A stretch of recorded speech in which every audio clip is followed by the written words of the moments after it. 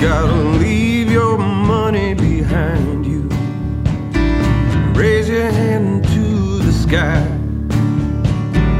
Ask the masses for silence.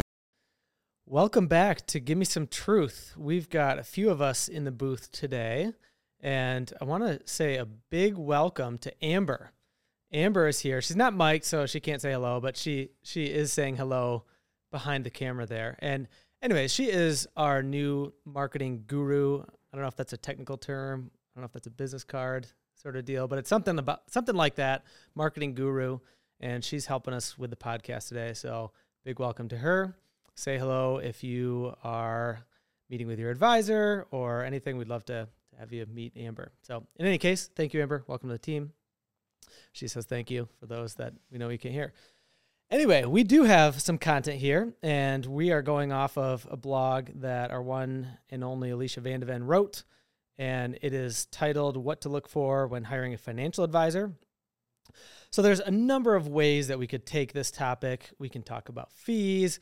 We'll talk about a lot of stuff, frankly, that might get covered in a fit meeting when we're meeting with our prospective clients. But there's many different ways we can take this. And we're happy to kind of explore that further. So for those of you that may not be clients, hopefully something like this could be helpful for you when you go into a prospective meeting with your advisor. But yeah, we're here to try to hopefully provide a little education about the industry itself, about advisors, how we're paid, all those sorts of things that people generally have questions about. So that said, Alicia, could you tell us a little bit about your blog at a high level? Yeah, so when I wrote this post, I was really trying to put together a document that was a central location for all the questions that we typically get answered in a client fit meeting. Are you guys fiduciaries? How do you get paid? Do you get commission on the products you recommend? What do your credentials mean? What does it mean to be a CFP? What are all of these other letters behind your name? So just a lot of the questions that we get in that first client meeting, I wanted to have a resource that if people were searching for us or searching for other advisors, they would have a place to start. The other thing that happens in those first-time client meetings is we will say, do you have any questions? And people don't always know what to ask. So a lot of times we'll say, do you have, and they look at each other and they go, no, what do people normally ask in these meetings? And so we wanted to give a little bit of guidance so people know what questions are good to ask, what information you want to walk away with when you have that initial meeting with a potential financial advisor. I feel like to some extent, I feel that same way when I'm at the dentist. It's like, do you have any questions or concerns? I'm like, no. What questions should I have? Right. By default, like, I don't know, are my teeth healthy? And like, you tell me sort of thing, So I can totally relate to that, being on the other side of the professional, so to speak, where, yeah, do you have any questions? Not really. But then as I'm going throughout my teeth cleaning or whatever is being done, it's like, oh, now that you think about it, maybe I did notice some sensitivity and, my molars or whatever. But in any case, somewhat of an analogy there that I think of. So, or follow up after a surgery. Oh, do you have any questions? You're like, I've never had this surgery before. I don't know what questions I should ask, just very unfamiliar. So it's the same kind of situation. That's probably a better example because you have surgeries. You don't have surgery all that frequently. Yeah. Dentist, in theory, you're going 2 times a year. Similarly, hopefully you're not shopping for an advisor 2 times a year. Yeah. That means you're struggling to find the right fit. Hopefully not. So what are some of the top, I'll ask this in 2 ways. One, what is the top thing that people do ask if they have questions coming in? But then 2, maybe what are the things that they should be asking, in our opinion, right, that they may not be asking? Sure. Well, I think some people ask this, and some people, I don't know if it's just kind of an aversion to talking about money that generally people have, but oftentimes people aren't very direct or they feel weird about asking about what our fees are. And so that's something that we'll typically say if they're like, I don't know, what questions should I ask? They're like, well, our fee structure is, and people do sometimes come in with that question and they'll say, oh, I see that you're fee only. And they will think that means flat fee. And those 2 things are actually different. And I think that's kind of a common one we get as a misconception, with fee only being you're only getting paid based on the fees that like the firm is charging. There's no commissions, there's no sales charges. Where flat fee is a flat rate. Oh, I'm going to give you X amount of dollars to create me a financial plan, or I'm going to pay you X amount per month as a flat fee for financial planning services. There are a lot of different ways advisors can get compensated in this industry, and it's not always very clear. And some advisors have hybrid models. Some advisors get a fee, and they might also get some commissions or kickbacks from the products that they recommend as well. So that can help to make it more complicated. Yeah, and I've seen both sides.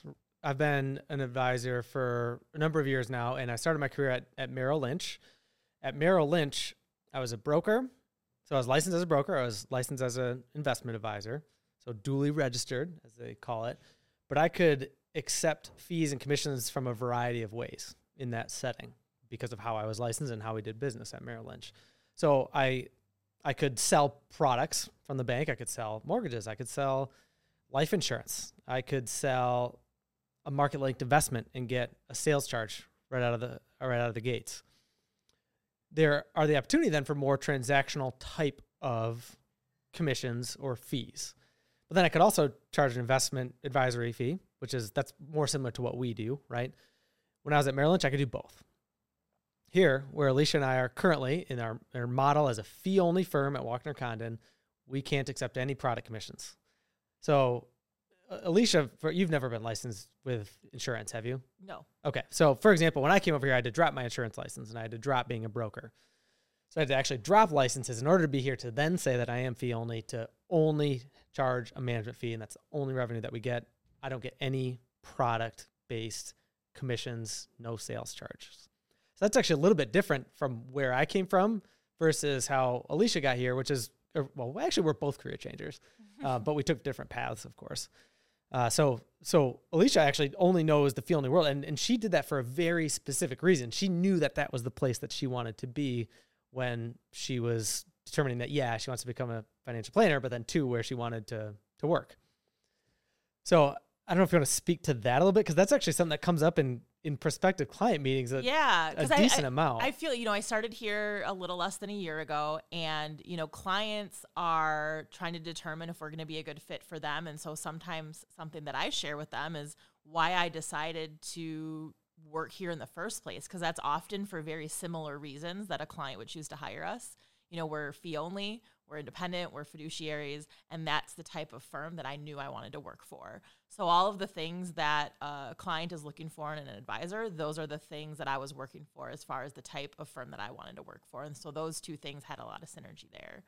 But what I'm curious about, Mitch, is since you've worked in both kind of two different compensation models, like what for you was the biggest adjustment, or how did you treat your clients differently going from how you worked at Merrill Lynch with now how you work here? I don't think I treated them differently, but the conflicts that existed were very different. So being in the model at Merrill Lynch, and there are great advisors at Merrill Lynch. I enjoyed my coworkers when I worked there, but the model is different, and that's very important to understand. If somebody wants to go to one place to get, let's say, all their insurance needs and their bank accounts and kind of all the things that a bank / investment bank wealth manager can have, there's a reason why some of those places exist. Just know that there's going to be more conflicts when it comes to the products that you're ultimately recommended. They may not have a truly independent view of what is being recommended that client use. So I didn't treat my clients any differently, but I knew that there was the conflict to meet different sales goals, for example, that said, hey, it's the end of a quarter. This market-linked investment is selling 5.5% sales charge up front. That sounds attractive to your pocket, right? It might actually, very well, it could be suitable, or maybe even in the best interest of the client. I don't know. But the conflict is there in a way that produces a product, or a potential to produce a product that is higher fee that may not be the best option. So it's just different. I think then from someone on the other side of the desk that's interviewing an advisor, the takeaway is understand how they're paid and then understand the conflicts of interest that do exist. Because conflicts probably never can completely go away, but conflicts of interest surely can be mitigated. Yeah. And I'm a strong believer in that. And I'm biased, of course, when I say this, but that's why I believe in the way that our business is set up. greatly mitigates the conflicts of interest when giving advice, and then therefore being held to that best interest standard for our clients. Yeah. So does that help? Yeah, no, I think that clarifies a lot. And, like you mentioned, if somebody wants insurance, we can't sell them insurance, right, because the only way you can get insurance is through that different compensation model. So that's something we're not able to provide our clients. A client could come in here and say, hey, I want life insurance. And we're like, well, we can recommend some places for you to go. We can tell you where to get quotes, but that's not something that we can give to them. And so that's, there's a trade-off there. Is, well, now we are fee only, we're not taking any commissions, but now that's one piece that we can't offer our clients directly. And this is a fun podcast, because when this podcast launched, I'm tangenting here, but when this podcast launched probably 6-7 years ago, one of the big themes that we were trying to get was kind of illuminating the hidden things about the financial service industry, right? And try to be more transparent and provide this channel of transparency. And I think one of the first handful of podcasts was about advisor fees, because it seemed to be this black box historically. So Clint and Nate got on this podcast, and Clint and Nate, the founding members of our firm, of course, their names are on the door, and they're still the managing partners. That's what they talk about. They're like, hey, people don't know about this. And people still don't. It's still something that people struggle to understand. Yeah. So, I mean, if anything, hopefully this plants some ideas, or even if you're working with a different advisor and listening to this podcast, I mean, it doesn't hurt to ask and just recap. Hey, by the way, it's been 10 years since we've established this relationship. Let's do a quick recap. You as a client/consumer should know. You have to know. And you might be paying a lot, you might be paying a little, right? But at least understanding what it means, and then how that impacts the advice and the plan that you ultimately receive. Yeah, transparency, I think, is the big key, because there's a lot of different compensation models, a lot of different fee models out there, and they serve different people. And I think that's something that's changed from maybe 6 or 7 years ago when they maybe were first talking about this, is that there is a big piece of the pie now that isn't really served by the assets under management model. So for people who don't know what that is, that's how our firm charges it. We charge our fee based on a percentage of the assets that we manage. If you don't have any assets for us to manage, we don't get paid. There's no way for us to get paid. There are other financial planning firms out there, though, that charge on a project basis or on a monthly subscription model basis. And those are kind of more of the flat fee, or they say they look at the complexity of your situation. If you're somebody who's coming out of school, maybe you have a bunch of student loan debt, but really high income, you don't have a ton of investments for somebody to manage, but you still need a financial plan. You still need a plan to pay off debt. Maybe you have a mortgage, student loans, you have kids, you have employer stock options that are coming in. You have a very complicated financial situation that you need somebody to help you with. But because you don't have those assets to manage, then how do I get financial planning? So I think what's nice to be aware of is that one financial advisor, there's not necessarily always a wrong way. There's just different ways. And you may think, hey, this is a great advisor, but just the way they're compensated might not work for your situation. And we've kind of guided people to other advisors before. If we can't serve them, like our firm, we can't help everybody. We can't serve everybody. We have the type of client that we work with. And if we have somebody come in who's in that situation, we have other people we can refer them to who their compensation model kind of allows them to get paid in a different way. For sure. And another thing kind of related to fees and the black box, so to speak, a lot of times too, we see this with certain products like annuities, for example. And I'm not here to bash on annuities. I'm just going to say that generally, not everyone needs them, and generally they can be expensive if we're talking a variable annuity, for example. And that's something too that it very well could be a fit in someone's plan. There's reasons that sometimes people would want them, whether they just want the stability of income, or maybe they don't necessarily have the assets built up where they can just withdraw from their investment accounts. Maybe they need that stable, consistent level of income from an annuity. But I think when there's opportunity for them to be oversold too. So sometimes an advisor might say, hey, you should put X amount of dollars in this annuity. It's fair to ask that question as a client or a prospective client, okay, well, what are the associated fees with that? Because even though you can find them with a simple call to the insurance company that offers the annuity, or to that advisor or agent themselves, or going and digging into prospectus, you'll get a pretty good idea for the fees. But sometimes you need to push a little bit, and knowing what to ask sometimes is helpful. So if it is an annuity, for example, you might ask, okay, well, are there management fees for a variable annuity? Yes. Okay. What are those? Are there M&E, which are mortality and expense fees? What are those? And some of these should be outlined in the prospectus, right? By prospectus, they have to disclose some of this information that should be available on the firm's website. But knowing those types of questions, it can then get you, and then sub-account fees. Okay, well, there's investments behind the scenes. Well, it's in sub-account A, B, C, and D. Each of those have different expense ratios, similar to a mutual fund or an exchange-traded fund, right? They're not investing it for free, so to speak. By the time you add that up, you might have a weighted expense ratio of 2-3%. And then it gets you into the mindset of, oh, okay, is that 2-3%, let's say, worth it for guaranteed income? Some people might say yes. Yes, it is. Okay, great. Some people might say, holy cow, that sounds expensive. And then I'm subject to this surrender charge if I do want to do something with it in the first 7 years. So it can really limit you. So it's just really trying to understand what are the questions I should be asking. And hopefully I'm sprinkling in a few along the ways here. Other interesting tangent. I'm going to go on tangent number 2.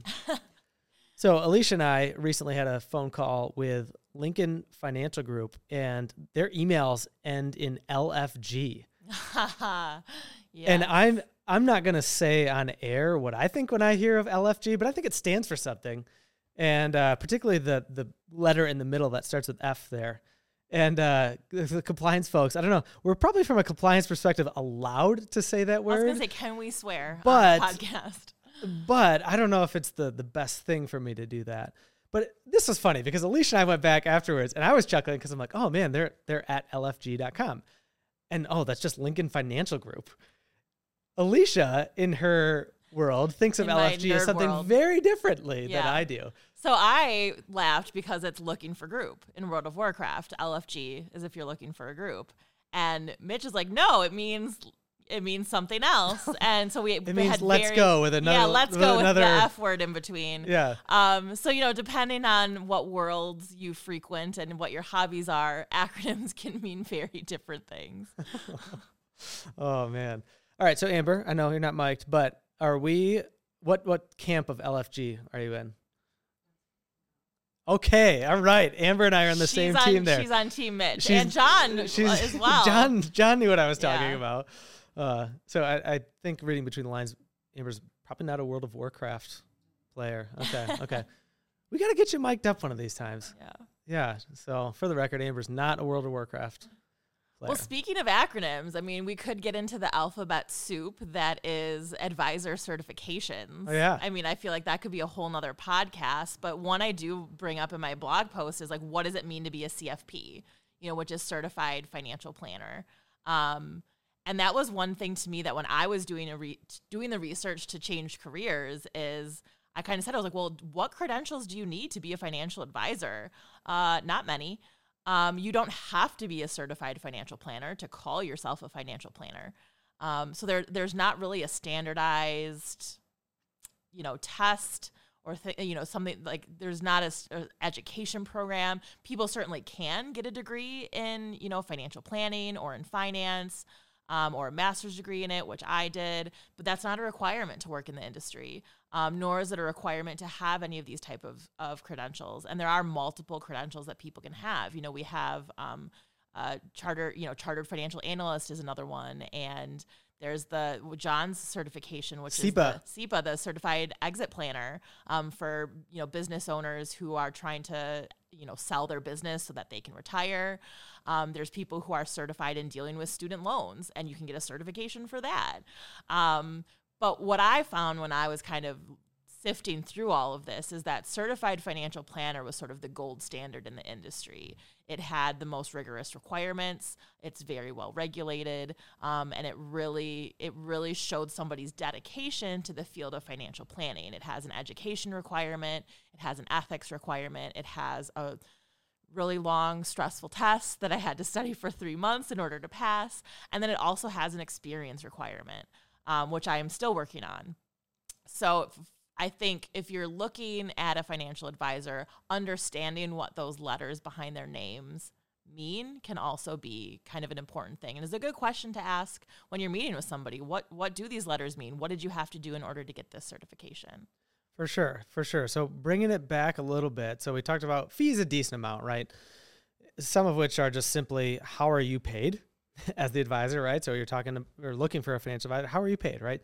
Trying to understand what conflicts exist. Understanding, and this is a subset of the fee piece, but just what commissions might they be able to accept, right? Are they selling something that has a front sales charge, something like that? What are your designations, right? What are your experience? Those types of questions.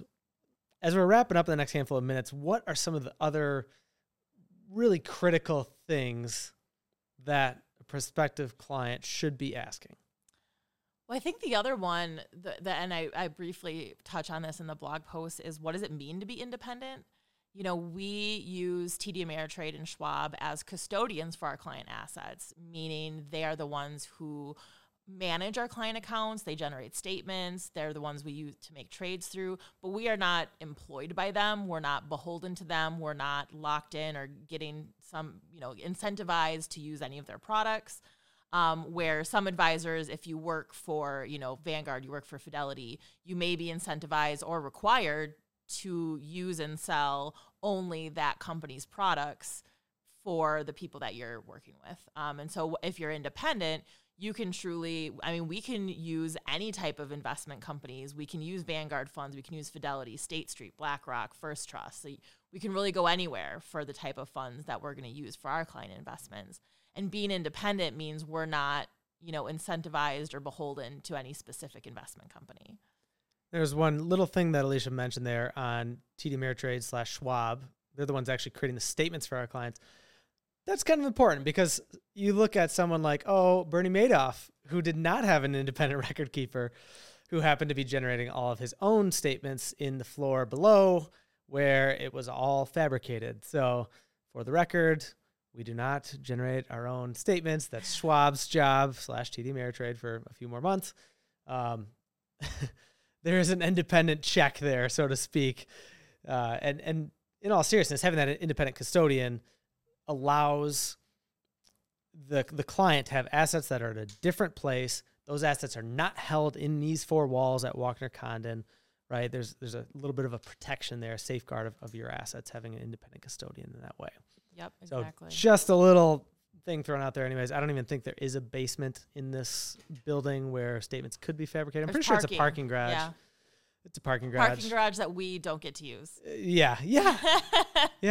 I could rant about the parking situation here, but I think we're hitting the end. I think it's time to wrap up. If you guys want to know more, there's some great resources in the blog post that I wrote, including a link to the CFP board's list of 10 things you should be asking your financial advisor. So there's some good kind of guidance in there, some good tools, good food for thought, and some additional links to provide more information for anybody who's curious about what to ask when they are interviewing financial advisors. Feel free to subscribe to this channel if you haven't already, and we will see you in the next episode of Give Me Some Truth.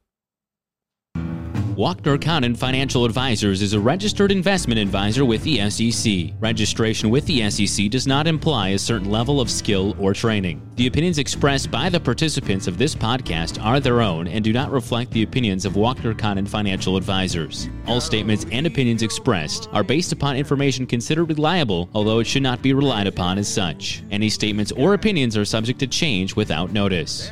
Information presented is for educational purposes only and does not intend to make an offer or solicitation for the sale or purchase of any specific securities, investments, or investment strategies. Investments involve risk and, unless otherwise stated, are not guaranteed. Information expressed does not take into account your specific situation or objectives and is not intended as recommendations appropriate for any individual. Listeners are encouraged to seek advice from a qualified tax, legal, or investment advisor to determine whether any information presented may be suitable for their specific situation. Past performance is not indicative of future performance. Thanks for listening, and for further information, please visit walknercondon.com.